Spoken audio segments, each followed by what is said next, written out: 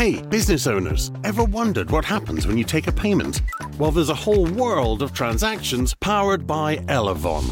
Whether it's through currency converting, security asserting, business supporting, real-time reporting, e-com providing, or expert advising, Elavon supports all payments for your business. To find out more, visit elavon.ie. Elavon, your world of payments. Elavon Financial Services DAC, trading as Elavon Merchant Services, is regulated by the Central Bank of Ireland. The Big Tech Show brought to you by Elavon. Elavon makes payment taking simple, freeing you up to focus on your business. You take on the world, they'll take care of the payments. See elavon.ie for more. This is an Irish independent podcast.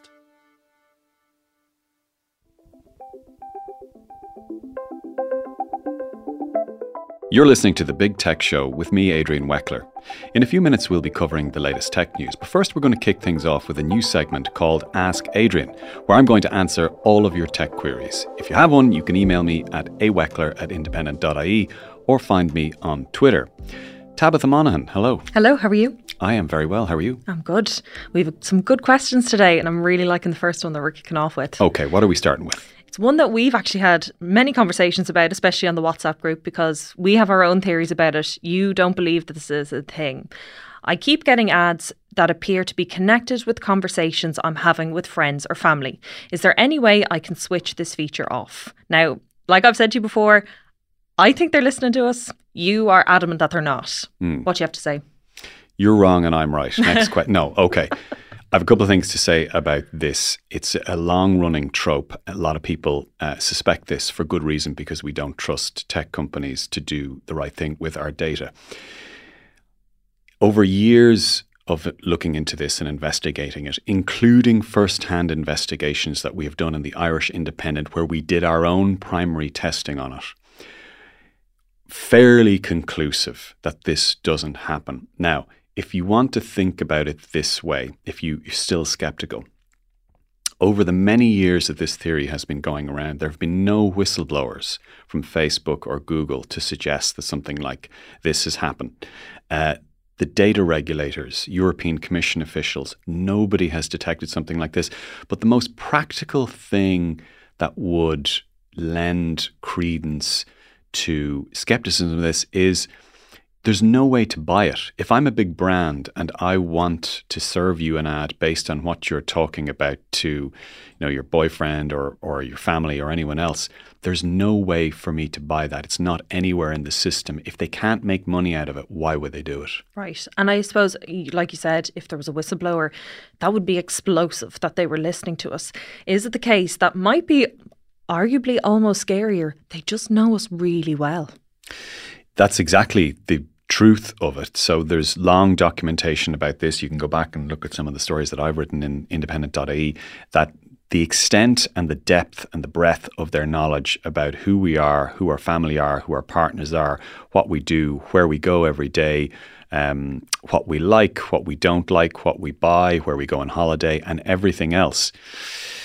They actually don't need to listen to our conversations. So I know this is not going to convince people who still believe that the conversation they had 3 weeks ago about going on holiday in Turkey is too suspiciously linked with an ad that they've seen on Instagram for Turkey.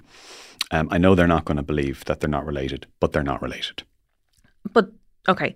Yes, I'll accept that answer, fine. You say that it's what we are searching, but I remember something that you said to me before is that it's what other people are looking up as well. How does that work? So let's say I'm with you, you've searched something and I might get an ad for it, or the other way around. So there are a number of ways that can happen. First of all, if we have a connection or a relationship, we're friends, family, or any other type of relationship, that is mapped in the social graph, and therefore Google's algorithms, Meta's algorithms, all of the other tech companies' algorithms make those connections. That's advertising 101 online. The other thing is that it could be by location. By and large, there's going to be one or two big social networking platforms that know where you are at all times. It's because of the location identification that most people actually at some point switch on their phone. it could be that we're in the same place at the same time. It will make all of these connections. This is how online ads work. So essentially, you're right and I'm wrong.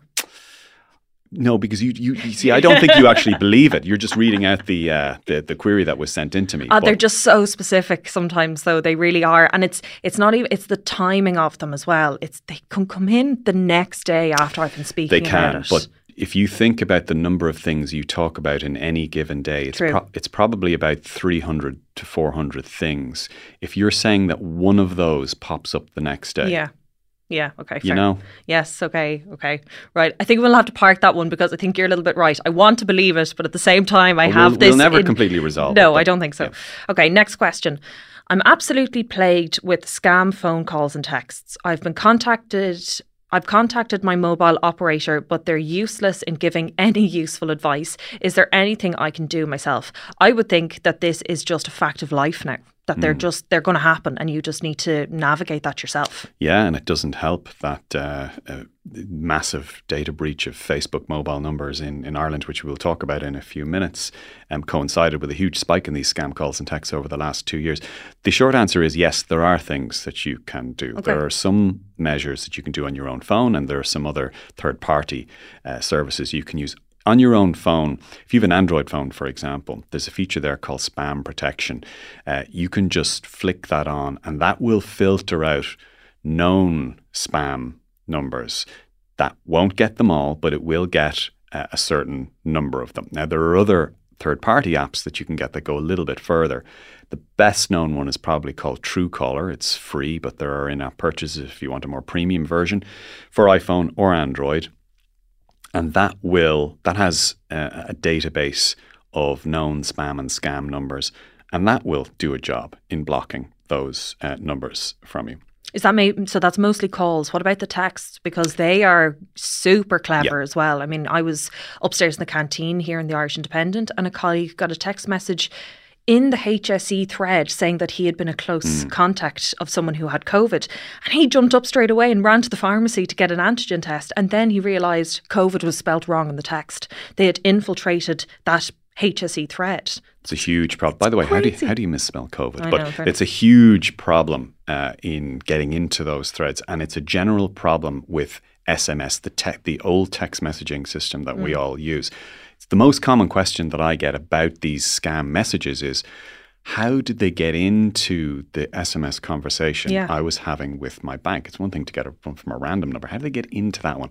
And that has to do with the lack of security and around SMS as opposed to WhatsApp or iMessage or Signal or other messaging services you might use. Now, WhatsApp, you will sometimes see spam messages on WhatsApp, but nothing like SMS. And the irony here is when the banks try to warn you about this, they punch themselves in the face and shoot themselves in the foot and kick themselves in the teeth repeatedly. Because while they claim that they will never send you a text message asking you to click on something, the very next day you will get an email from them with a clickable link, which is a marketing email. How did we do? Right. Rank us, etc. So the banks have an exceptionally poor record, exceptionally poor in dealing with this in Ireland, and that doesn't help. But the measures I talked about, go into spam protection on your phone or download something like Truecaller and switch it on. That will help. That'll help the text as well. Okay, cool. Next one. My iPhone seems to have a bug where the screen becomes magnified and I can't access controls to get out of it. I couldn't find an answer and couldn't even turn it off as the magnified screen would let me swipe the screen fully. I had to let my phone run out of battery to get it back to normal. Is there some solution to this? Oh, that's not good. There is. It's a very specific one. The quickest way to do that, this is a little hack that a lot of people don't know, is on your iPhone screen, if you use 3 fingers to tap on it, a couple of times in succession, you will see a little pop-up that says, gives you an option to zoom out. Okay. And that will solve it for you. Now, if you're gone beyond that or for some reason that's not working for you, there is a hard reset option that you can do on the phone that will help. And it will reboot your phone, basically. You press each of the volume buttons at once, and then keep the power button pressed down for a few seconds. You'll see the phone go black, and then the phone will reset itself. Okay, so fairly straightforward. Is that a common problem in iPhone? It's a problem when you have the phone in your pocket, and if you put your hands in your pocket at the same time, your fingers might activate the screen, and this is supposed to be an accessibility feature of magnifying the screen and zooming in, but it's very difficult to zoom back out of it if you don't know how to do it. Right, okay. Next one. I'm going back to an office job part-time after many years as a carer and will need Microsoft Word, Excel and maybe PowerPoint. I've been out of the workplace for several years and have lost touch with how to get these services in an era with no software CDs. Is there any way to get them free, or what can I do? You can get a limited version free. If you just go on to office.com, you can get a very limited version of Microsoft Office. The only downside to that is you can only use it through your web browser, so it effectively becomes an online application, and you can only save documents online through OneDrive. So it sucks you into the ecosystem. You only get 5 gigabytes of free space with that, which is not a lot, and then it costs from €2 upwards per month. If you want to buy the whole thing and you want a more flexible experience, you will have to pay for it, and that costs €69 per year or €7 per month. Or you can buy a once-off forever version for £300. Yeah. So now, if that sounds like a lot of money, or you don't want to get into another subscription, there are a few alternatives. So you can look at applications like LibreOffice or WPS Office, and they're free. They work with Word applications to varying degrees of user experience, in my opinion. Google Docs is another one. Google Docs is good. Yeah, I use that. Yeah, I use Google Docs all the time. Now, it's not perfect. You'll still run into the occasional issue when trying to export or import, Word files. It still is styled as an online service, although you can definitely use it offline.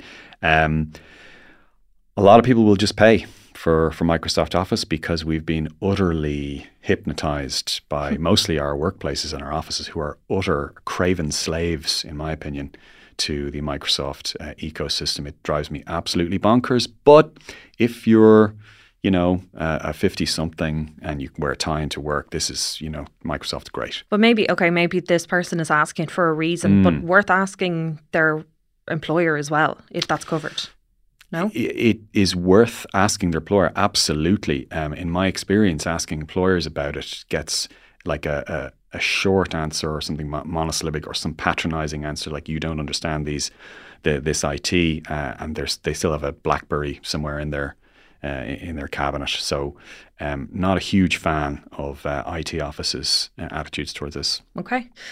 Next one is about the iPhone 14.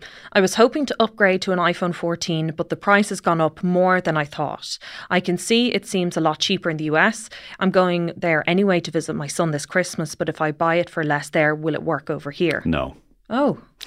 The reason it won't work is Apple has done something very unusual with the iPhone 14. In the US, it is now an electronic SIM version, so that it doesn't take a physical SIM card. It's an eSIM only phone in the US. So if you bring it over to Ireland, there are a couple of services over here that do support eSIMs, but the only one of the main operators, to my knowledge, that supports eSIMs over here, and only in a limited way, is Vodafone, and they don't advertise it much. It's kind of a bit janky. It's a little bit weird to deal with them on it. You end up having to go to a smaller third-party operator, which you can do if you want. But my guess is that the person asking that question, what they really mean is, can I just buy an iPhone there, take it over here, and use it as I would over here in a normal way? When did they change that? Was that always the case? Just for the iPhone 14. So could this person, let's say, I don't know what they have now, but could they do it for a 13? Yeah. Oh, yeah. Okay. Yeah, they could do it for a 13 or any other phone in the States. If it's not an iPhone, my experience is people who are using iPhones usually want a new iPhone. When you try to suggest to them that they could get an Android phone, they kind of listen to you politely and nod their head, and then they say, but what I really want is an iPhone. Yeah. So, but yeah, if it's an iPhone 13 or if you can get your hands on an iPhone 12, that will work over here. An iPhone 14 will not work over here in the same normal way. And in terms of comparison with the iPhone 14, are the 12 or the 13 as good? I mean, there's obviously some features that you're I not think going the to get. 13 is as good. Okay. If I was buying one, the 12 is fine, but if I had my choice, depending on the money difference, I would buy a 13. I think the 13 is still a great phone, and I don't really see the advantage of the 14 over the 13, except in a few minor ways. Okay, sorry. Last question on this. What about someone buying it in the UK? In the UK, it will work. Okay. If you buy it there, if bring it over here. But the monetary difference is probably not that big. It may not be worth your while. Like, if you want to drive to Belfast, which is an Apple store, by the way, Dublin doesn't, but if you want to drive to Belfast or Newry, you might get an iPhone that you might save 50 quid. Price of diesel. Spend that on petrol, yeah. Okay, fair enough. That's that one, Ant. Yeah. Yeah, so a reminder to everyone out there that if you want your questions answered, you can email me at aweckler@independent.ie or find me on Twitter. And I promise I will try to keep snark out of my answer. I'm a little bit snarky today in some of my answers. I always get triggered with Microsoft Office. It's a pet peeve. It's a pet peeve, you would say. But I will do my best to research and explore answers to your questions. aweckler@independent.ie, or you can find me on Twitter. So it's been a big week this week. I think the tech news has been dominated by Elon Musk, Twitter, and Meta. So I think maybe we'll start with Twitter. The news that the app could be taken away from the iTunes App Store. I mean, could that happen? That seems a really extreme move. It could happen. I have been privy to some conversations with some very senior executives in recent weeks who would be quite close to some of those decisions. And I can tell you that those conversations are happening at the moment. And there are a couple of reasons for that. Just to recap, Elon Musk is having a big row with Apple. He has a beef with Apple because he claims that Apple has a secret 30% fee that it takes off sales in the App Store. It does, but that's not a secret. That's been the case since the beginning of the App Store. So the reason that they might get kicked out, though, is because they have started to allow all sorts of weirdos back onto the platform. So right now, as we speak, Twitter has started to unsuspend over 60,000 accounts, which were suspended mostly for good reasons. They were spreading misinformation, or they were racist, or they were, hateful, or they were sharing illegal content, for example. And Twitter at the moment, Musk held one of his online polls to ask whether they should be unsuspended. And he is quite a big MAGA following now, and he's quite a lot of followers who believe in the US libertarian idea of free speech, and their preference is to let them all back on. They like the idea of Twitter being a little bit more colourful that way. It turns out that Apple doesn't like the idea of all that content being available through one of the apps in its App Store.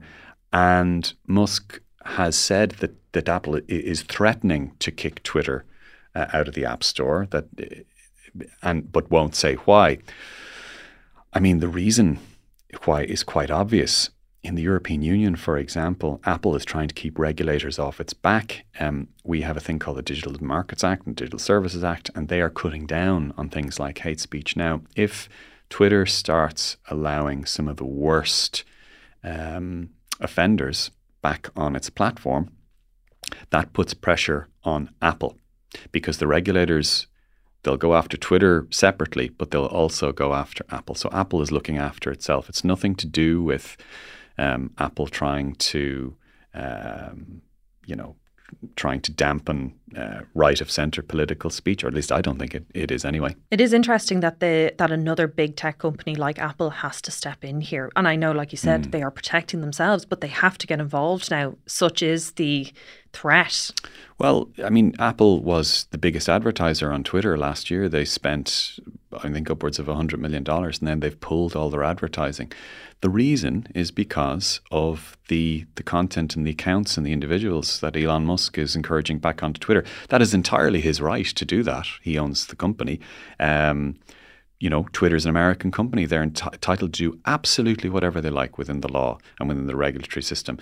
But Apple doesn't have to advertise. It doesn't want its ads next to some guy who says that the January 6th insurrection didn't happen, or that the Holocaust didn't happen, or that COVID is a hoax. It just doesn't want to be in that environment. They're not the only one. The latest figures this week from interviews with senior advertising executives and agencies show that Twitter may have lost as much as 50% of their advertising revenue. 50%. And like, these guys they're not doing it because they're paid up kind of, bleeding heart lefties. Advertising companies, they're not lefties. No. This is about brand safety. I don't think Musk gets that, or if he does get it, he's playing a very convincing game and playing to the gallery a different tune. I mean, just to give you an idea of how badly the cuts that he made. So he's gotten rid of 2/3 of the workforce in Twitter, which is his right. Yes. That's his right to do that. Although he may not get away with it with Sinead McSweeney, who is the head of Twitter in Ireland, because she has taken a high court action against that. But Wired magazine reported that there is only one person left in the division that polices and prevents child sexual abuse material on Twitter. Now, Twitter has historically had an issue with that particular type of nasty content. And for the last few months, they've been really working hard to try and do something about that, to the point where Musk is boasting about the cut in CSAM, child sexual abuse material, that's on the platform. But now that division has been cut to one person. So what was his thought process there? Like, I mean, that just is lunacy, is it not? Like, so cutting back on we don't that know. kind of department. I mean, he's a one-person adjudicator on these issues. The real point here, though, is if you're Tim Cook and you're Apple, you're thinking to yourself, you're articulating exactly the sentiment that you've just articulated, and you're thinking, I don't want to advertise there. And by the way, we're going to keep more of an eagle eye on Twitter now for this kind of stuff. If we see any instances of stuff, you're out. How much and longer Musk can't whinge about that. How much longer can Twitter limp along like this? I mean, that's what, from my point of view, that's what it seems to be. Because I know we spoke about this actually when he took over, and you said, no, it's definitely still going to be here in the next 10, if not 15 years or so. Do you still on think? balance, I still believe that. I mean, to be fair to Twitter, Musk has been publishing figures which show that its daily active users are up. I kind of think there's a car crash effect going on. I'm certainly using it more at the moment than I would. I wouldn't use Twitter quite a lot anyway. I would maybe use it for an hour and a half, 2 hours a day cumulatively. I'm probably using it for over 3, maybe 4 hours a day at the moment because of the mess that's going on, and maybe because I'm covering it. So users may be spending more time there, but that doesn't matter. They need to make money. Their total income last year was $5 billion. It was their revenue. They hardly made any money at all in terms of profit. He's going to save a lot of money by cutting so many people. But if half or more of your advertising goes, he's not going to be able to make money. So he'll have to make more cuts, or he'll have to sell it and take a loss. Just before we wrap up on Twitter, something that I've noticed, especially in the last month, is the incredible amount of spam messages that I'm getting into my DMs at the moment. I don't know if that's something you've noticed as well. I haven't noticed a surge in that. I was getting a lot of spam into my DMs, and I had to and blocking didn't seem to work. I have gotten a few hundred bot and spam followers since Musk took over, and in the last few days, a lot of those have been deleted or they've been whittled away. So they do seem to be working on that process. It's ironic that one of the reasons that Musk said he wanted to buy Twitter was to battle spam accounts and bot accounts. And, many people are saying the same thing as you, that they've noticed, a lot more of that. I mean, I don't know. Ultimately, he's going to be judged on whether Twitter is a better place to hang out, and it's a more efficient social media platform. But at the moment, he's doing not a great job. Yeah, no. Meta, though, or actually someone who is doing a good job maybe, is the Data Protection Commissioner here. What's going on there with Meta? Well, just before I go into that story, isn't it incredible that Mark Zuckerberg actually looks good by comparison? It must be a bad day for Musk if Zuckerberg is looking good this week. Yeah, I mean, it's incredible. Zuckerberg actually looks like a grown-up at the moment compared to what's going on at the other social media platform.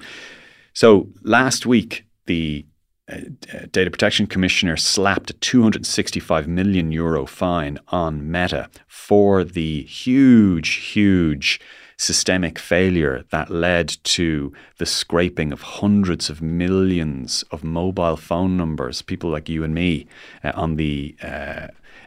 published on the web. That's what they were fined for. Meta feels very hard done by this. They say that it was all a bunch of bad guys and bots that were scraping their platform, and there was very little they could have done about it. In response, Helen Dixon said, "Tough luck, lads. You should have protected the data better. With great power comes great responsibility, and you didn't exercise your responsibility properly. And by the way, here's Article 25 GDPR, and you failed that. And here's a €265 million fine, and we're not playing nice with you anymore." That sounds like an incredible number, 265 million. But I always think when I see that, so yeah, okay, great, that's a massive fine. But for Meta, is that another case where it's just a drop in the ocean for them? Not quite. Okay. So if you look at the DPC here in Ireland has hit Meta with 4 fines in the last 18 months. Yeah. 3 of them have added up to €912 million. So that's Facebook, the one we've just discussed. There was a €400 million fine on Instagram, and there was a €225 million fine on WhatsApp. Which is all Meta. That's all Meta.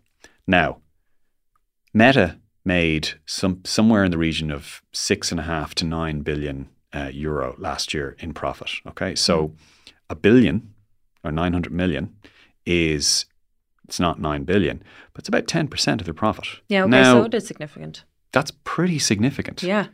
I suppose the point is that going to change their behaviour or change the way they deal with these situations? Are we going to see a difference? Well, we probably will for 2 reasons. First, Meta admitted that there was an issue. They said it wasn't their fault, but they've said they've moved to fix the technical issue involved. But also, the fine also included a requirement for corrective measures. You talk to Helen Dixon, we've had her on this podcast before. She goes on about this all the time. She says, look, it's not just about fines. It's not just about fines. She says, this is about getting them to change their behavior. So her agency has required Meta to change the way it does things and change the systems. That's part and parcel of it. So promising enough then?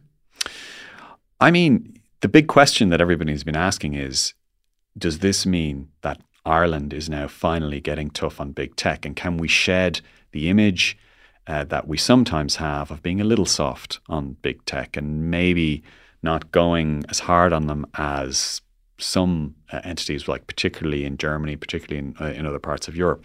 And you'd have to say, I mean, even Max Schrems, who's the bête noire of Helen Dixon and the DPC, even he tweeted that this was a good start, quote unquote, he said. When Max Schrems is praising something that the Irish Data Protection Commissioner has done with Meta, you know that sentiment is changing there. And when we had Helen on the podcast, she said that there were going to be more hires within her department. Has that happened yet? Do we know? It's very gradual. From what I've tracked with them, they tend to hire about 20 or 30 extra people per year. It's quite difficult to get some of those people in. A lot of them are lawyers. A lot of them are technical positions as well. But yet they have gradually been upping their headcount. But then the number of companies that come into Ireland has also been increasing. I mean, the DPC's workload 3 years ago was maybe only 60% of what it is now. So I don't think they're actually increasing their headcount. There are 2 more commissioners. The government is creating 2 extra commissioners. So it'll be Helen Dixon and 2 other commissioners as well. So there is change there.